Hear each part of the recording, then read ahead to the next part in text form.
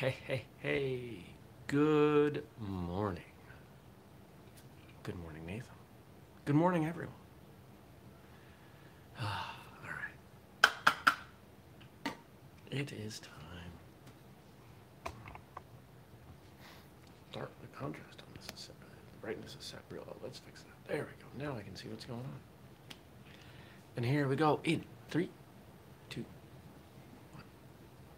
Good morning, everybody. Welcome. Today is Wednesday. It's November 18th, 2020. My name is Jeremy, and this is my first cup of coffee.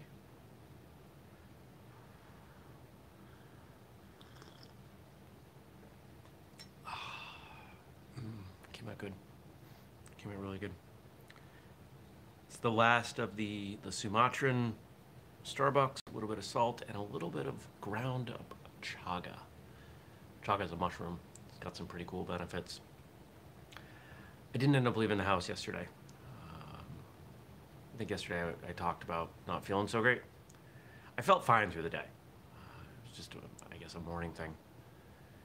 And then it snowed, so I didn't even deliberate whether or not I was leaving the house. I just, you know what, between sneezing a little bit and it snowing, I'm just gonna stay here. And when I was finally done with my work at 8 o'clock, you know what I did?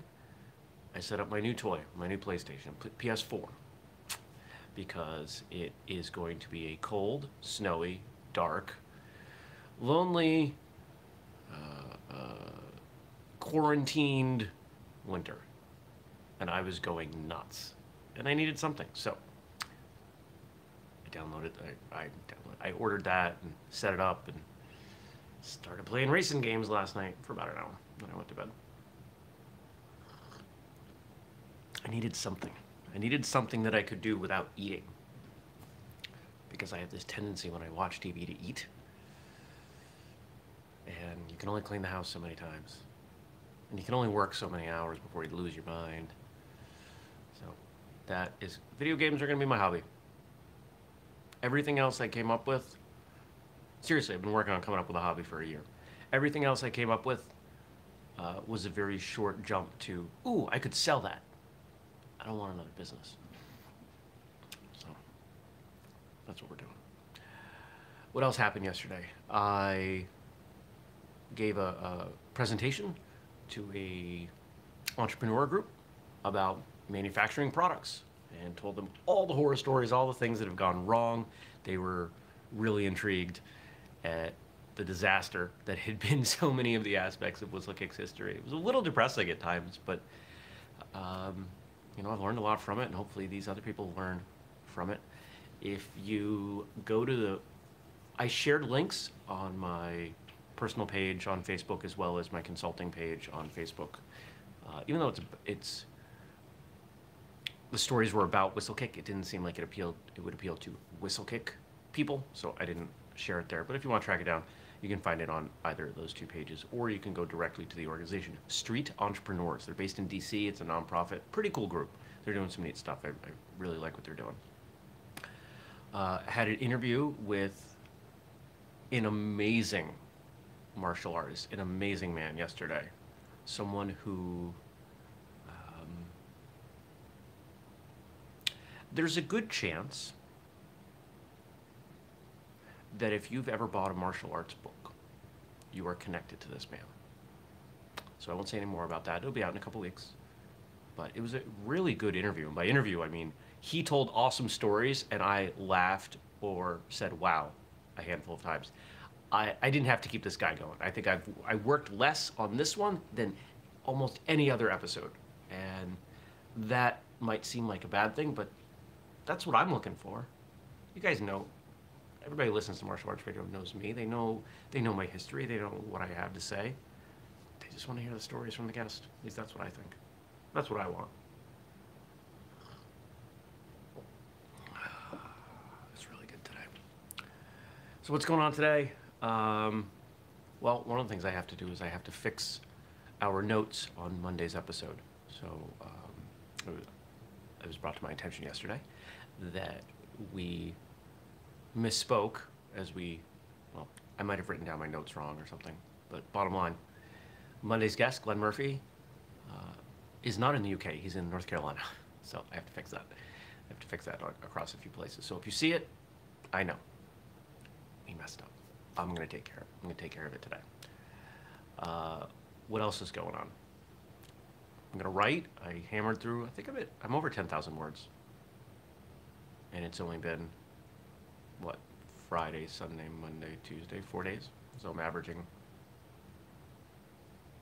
2,500 words a day. I don't think I did 1,000 yesterday. I didn't have a lot of time. I was distracted. And I was getting into a spot in the book where I wasn't quite sure where to go. I've laid out this framework, and I introduced a character that I didn't realize was going to require so much time and thought. Somebody who was pretty significant in my childhood. And apparently I'm working through some stuff. Bringing her in, kind of a grandmotherly figure. And yeah. These are real people in this book. Some of them are, combinations of people, but they're real. And I'm bringing as much as I can of them into the book. Some are people I don't get to see often. Some are people I will never see again. And it's interesting. I don't know if this is how other people write fiction, but this is how I do it, apparently. But I'll write more today, and my goal was to finish up the rest of the first chapter, which is technically the second chapter, because there's an introduction, which I finished. Still trying to do it by the end of the month, at least the first draft. Hey, look, it's snowing. What else happening? I'm gonna go to the gym. I'm gonna play video games. I'm gonna eat. Got a meeting for the Vermont Small Business Development Center. I'm on the board of that. Did you know that? I do some stuff.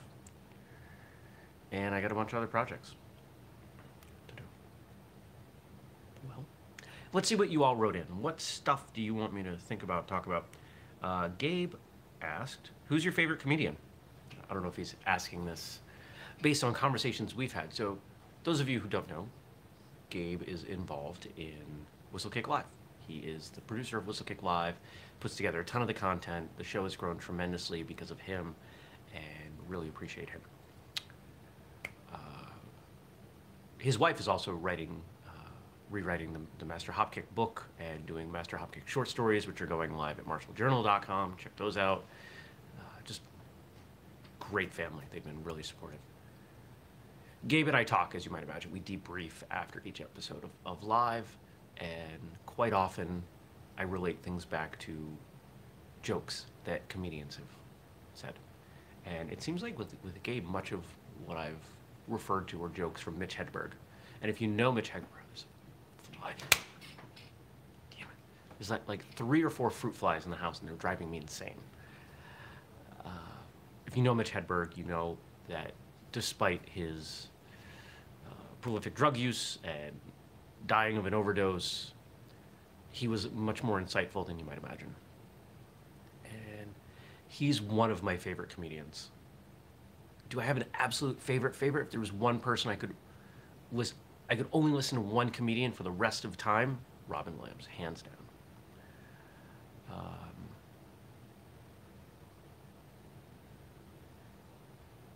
If you want to see the best example of Robin Williams, alongside someone else that I look up to tremendously who has passed away, it's Robin Williams being interviewed by James Lipton on Inside the Actors Studio. And if you know that show, if you knew the format, they'd open the show, James Lipton would start talking, the guest would answer a question. I think it's 10 or 15 minutes before James Lipton gets a word in, because Robin Williams just gets up and walks off and just starts engaging with the audience. And I think he refers to it as legalized insanity, that you can just see that there's no filter there. He is I believe a genius, and I think I've expressed before my definition of a genius is someone who is able to see the world in a dramatically different way. And quite often that requires seeing everything in a different way, and it becomes really hard to deal with. If you think about the best examples of genius, scientifically, intellectually, artistically, quite often they have short lives because it's a struggle, and then put fame and money on top of that, and it's a lot. It's a lot to handle.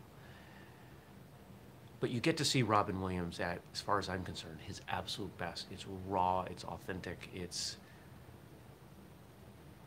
incredibly admirable.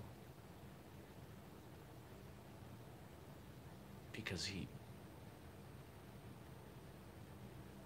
doesn't hold back. So Robin Williams is my favorite comedian. I've listened to a lot of his stuff. Not a huge fan of his acting, to be honest. It's not what I love about him. But maybe I'll go back. I've never watched Mork and Mindy. Maybe I should. That's where I got to start. Robin Williams, my favorite comedian. Moving on.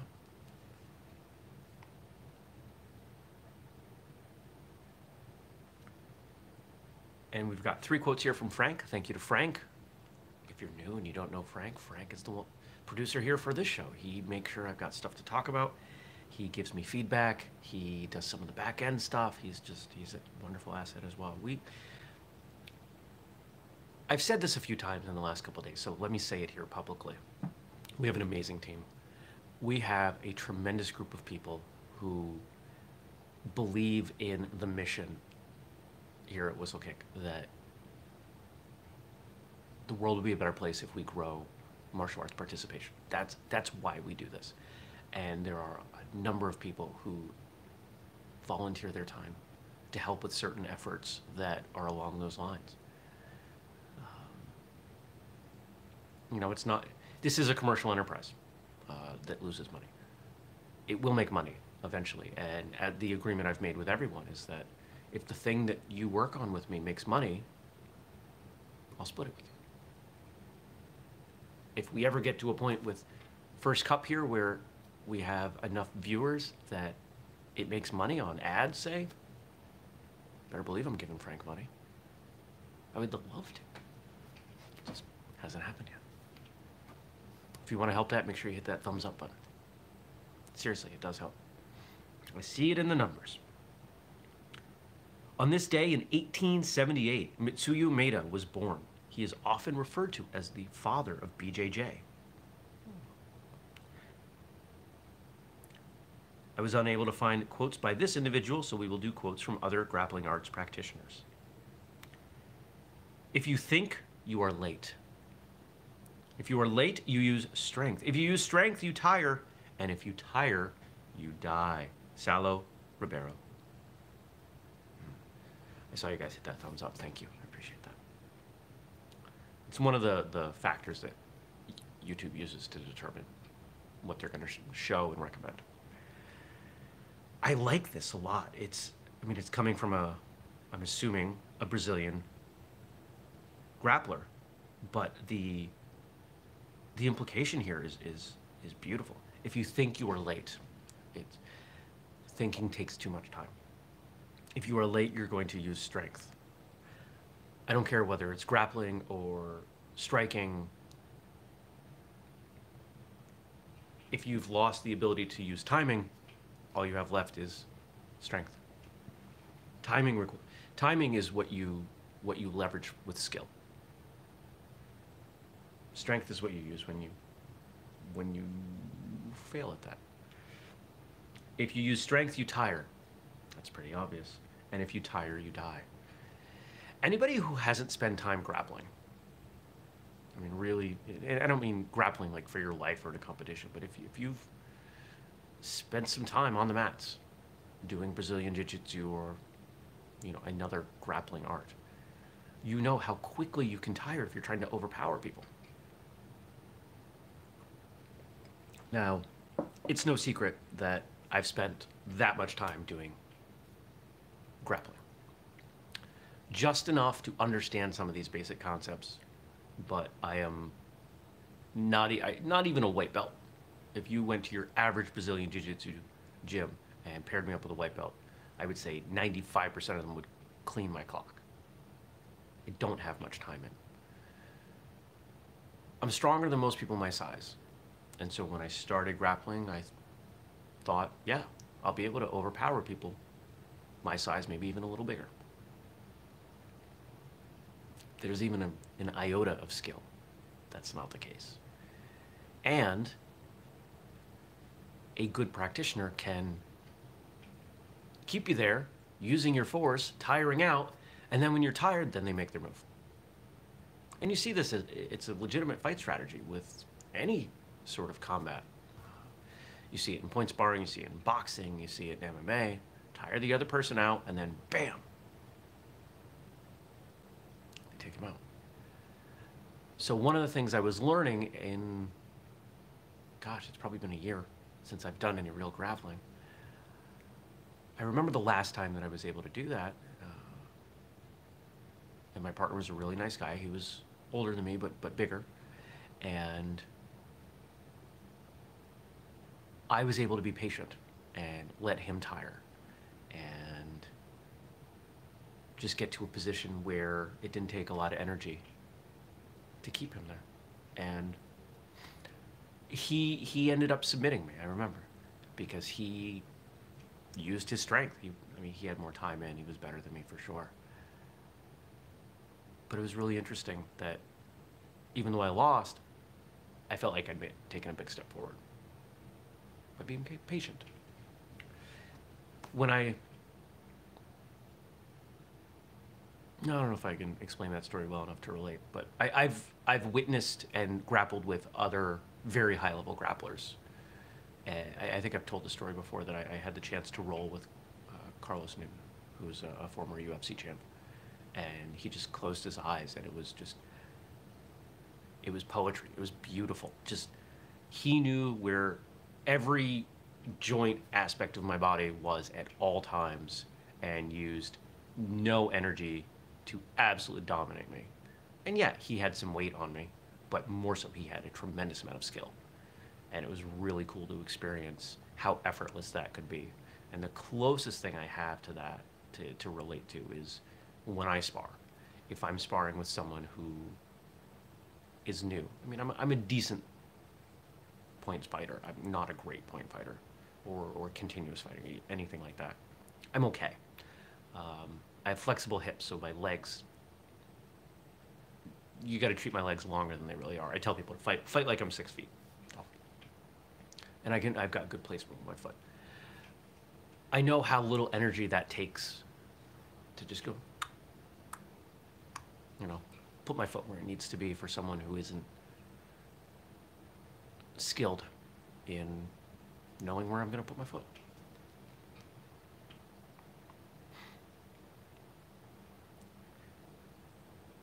Let's see if you can guess who this is as I read it. People love the idea of winning an Olympic medal or a world title, but what few people realize is that pretty much every second leading up to the actual win is uncomfortable, painful, and impossibly daunting, both physically and mentally. Most people focus on the wrong thing. They focus on the result, not the process. The process is the sacrifice. It is all the hard parts, the sweat, the pain, the tears, the losses. You make the sacrifices anyway. You learn to enjoy them, or at least embrace them. In the end, it is the sacrifice that must fulfill you.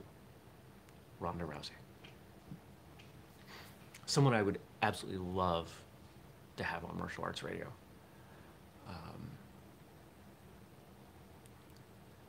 Because I think the world forgets that she's a traditional martial artist. I think the moment that she started doing MMA, they forgot that she was a judoka, and a really good one. Probably because there's no money in judo, which is a shame.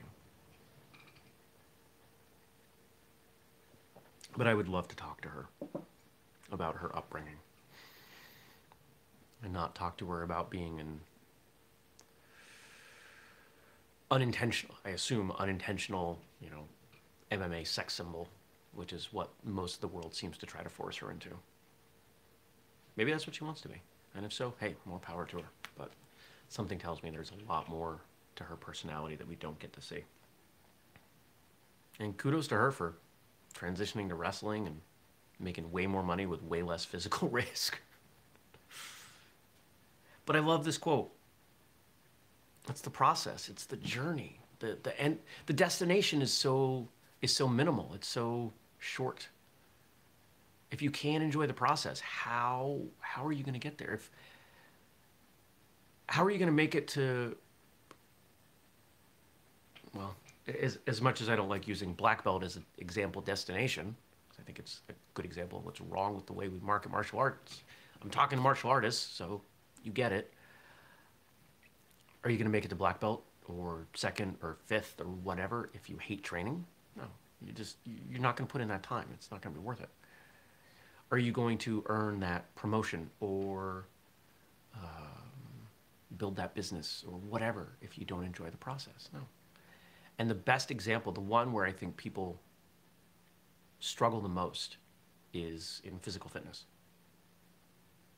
People hate exercise, but they want to have a healthy body. You got to find a way to enjoy the exercise. You got to find some exercise that you enjoy. Maybe it's martial arts, maybe it's hiking, maybe it's lifting weights. And that's a big shift that I've made over the last couple of years. I've talked about this before, that like Monday, I absolutely didn't want to go to the gym. I didn't. I wanted to sit home, but I knew that if I got there and I worked out long enough, I would be happy I did, and I would enjoy it. So what did I do?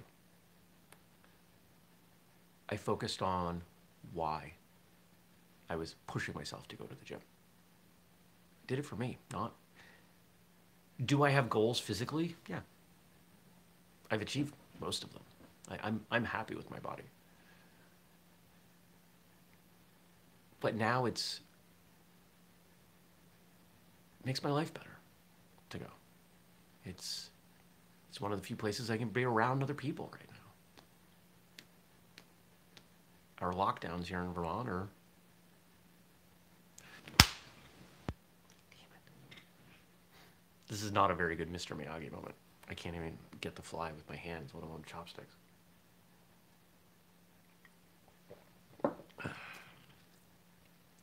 You've got to find a way to enjoy the process. Anything you're going to do long term, you've got to find a way to enjoy the process. And sometimes it's just shifting your perspective. Maybe you hate your job. What can you find that you like about your job? Maybe you can tie your job to what you learn, or maybe it's just about the paycheck and you can relish all the things that you get to do in life because you have that job. Or maybe there are people that you like. You got to find something to enjoy. Otherwise, you're just going to be miserable. And this is a great one to end on. Once you've wrestled, everything else in life is easy.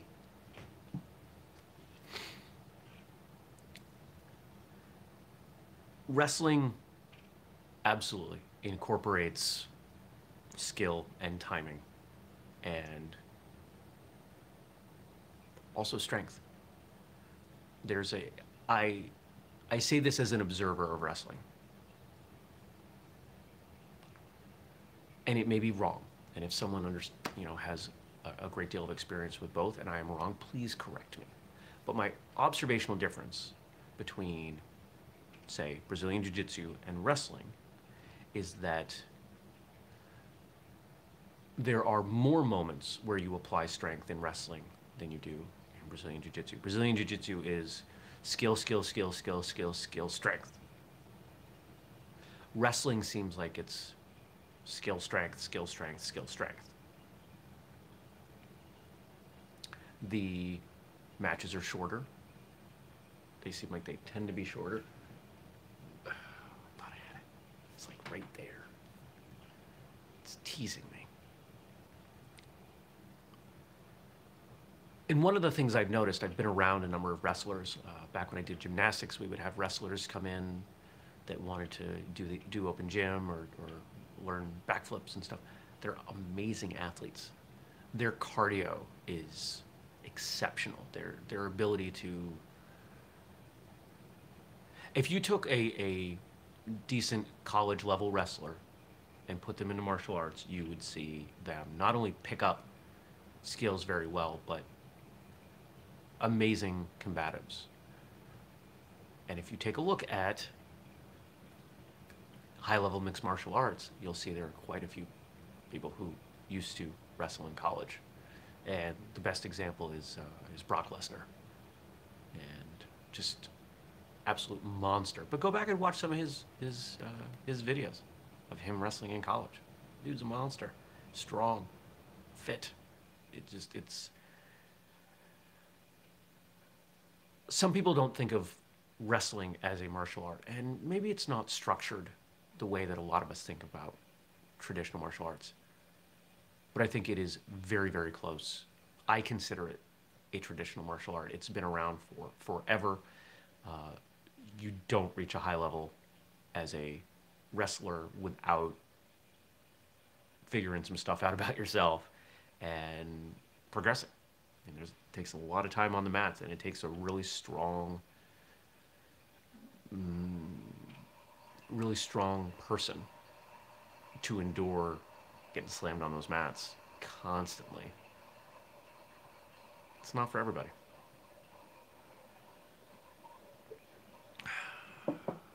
Good stuff today. Good conversation. I hope you all enjoyed that. I hope you learned something. I hope I gave you something to think about today as you go through your day. Think about your why. It's important. Now, if you've got questions or comments, stuff for me to respond to, please drop it in the comment section below once the show ends, because we do this every weekday, 6:30 a.m. Eastern U.S. time, right here on YouTube. Catch it later in audio form, or just watch it later. If you're new, make sure you subscribe. You turn on notifications. If you're watching, hit those thumbs up buttons on any of our videos, please. It really helps others find the show. And if you want to support us beyond that, we've got a Patreon, patreon.com/whistlekick, and we've got stuff on the store at whistlekick.com. If you buy something there, use the code FIRSTCUP15. Thank you, everyone. Thanks for watching. Thanks for tuning in. Thanks for your support. And that's it. I'll see you back here tomorrow. Take care, everybody. Peace.